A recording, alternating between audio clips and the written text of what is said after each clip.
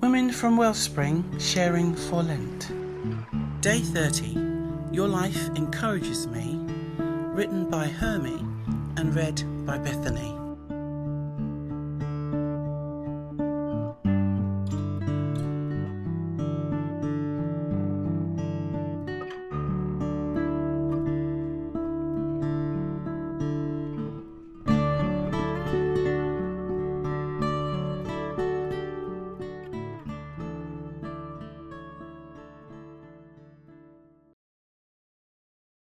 When Jesus was in this world, he'd often take time out to be in a quiet place to pray alone. This was a regular habit for him. He would often pray in a quiet place early in the morning or late in the evening. Within our busy life, it might be impossible to take time to be alone.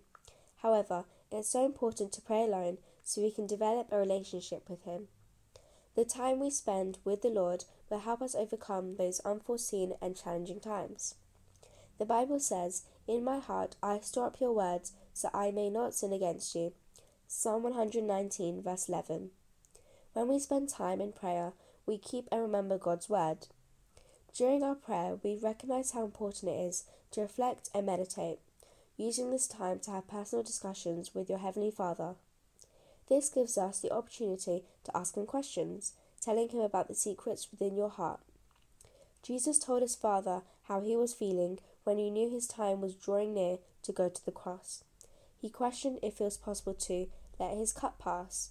Matthew chapter 26, verse 39.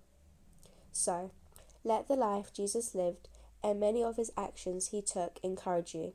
Remember, Jesus did not allow any situation to distract Him, because if He had, He would have been weakened. Problems will come and problems will go. When nothing else will work, think about the Lord's journey while He was on earth for a moment.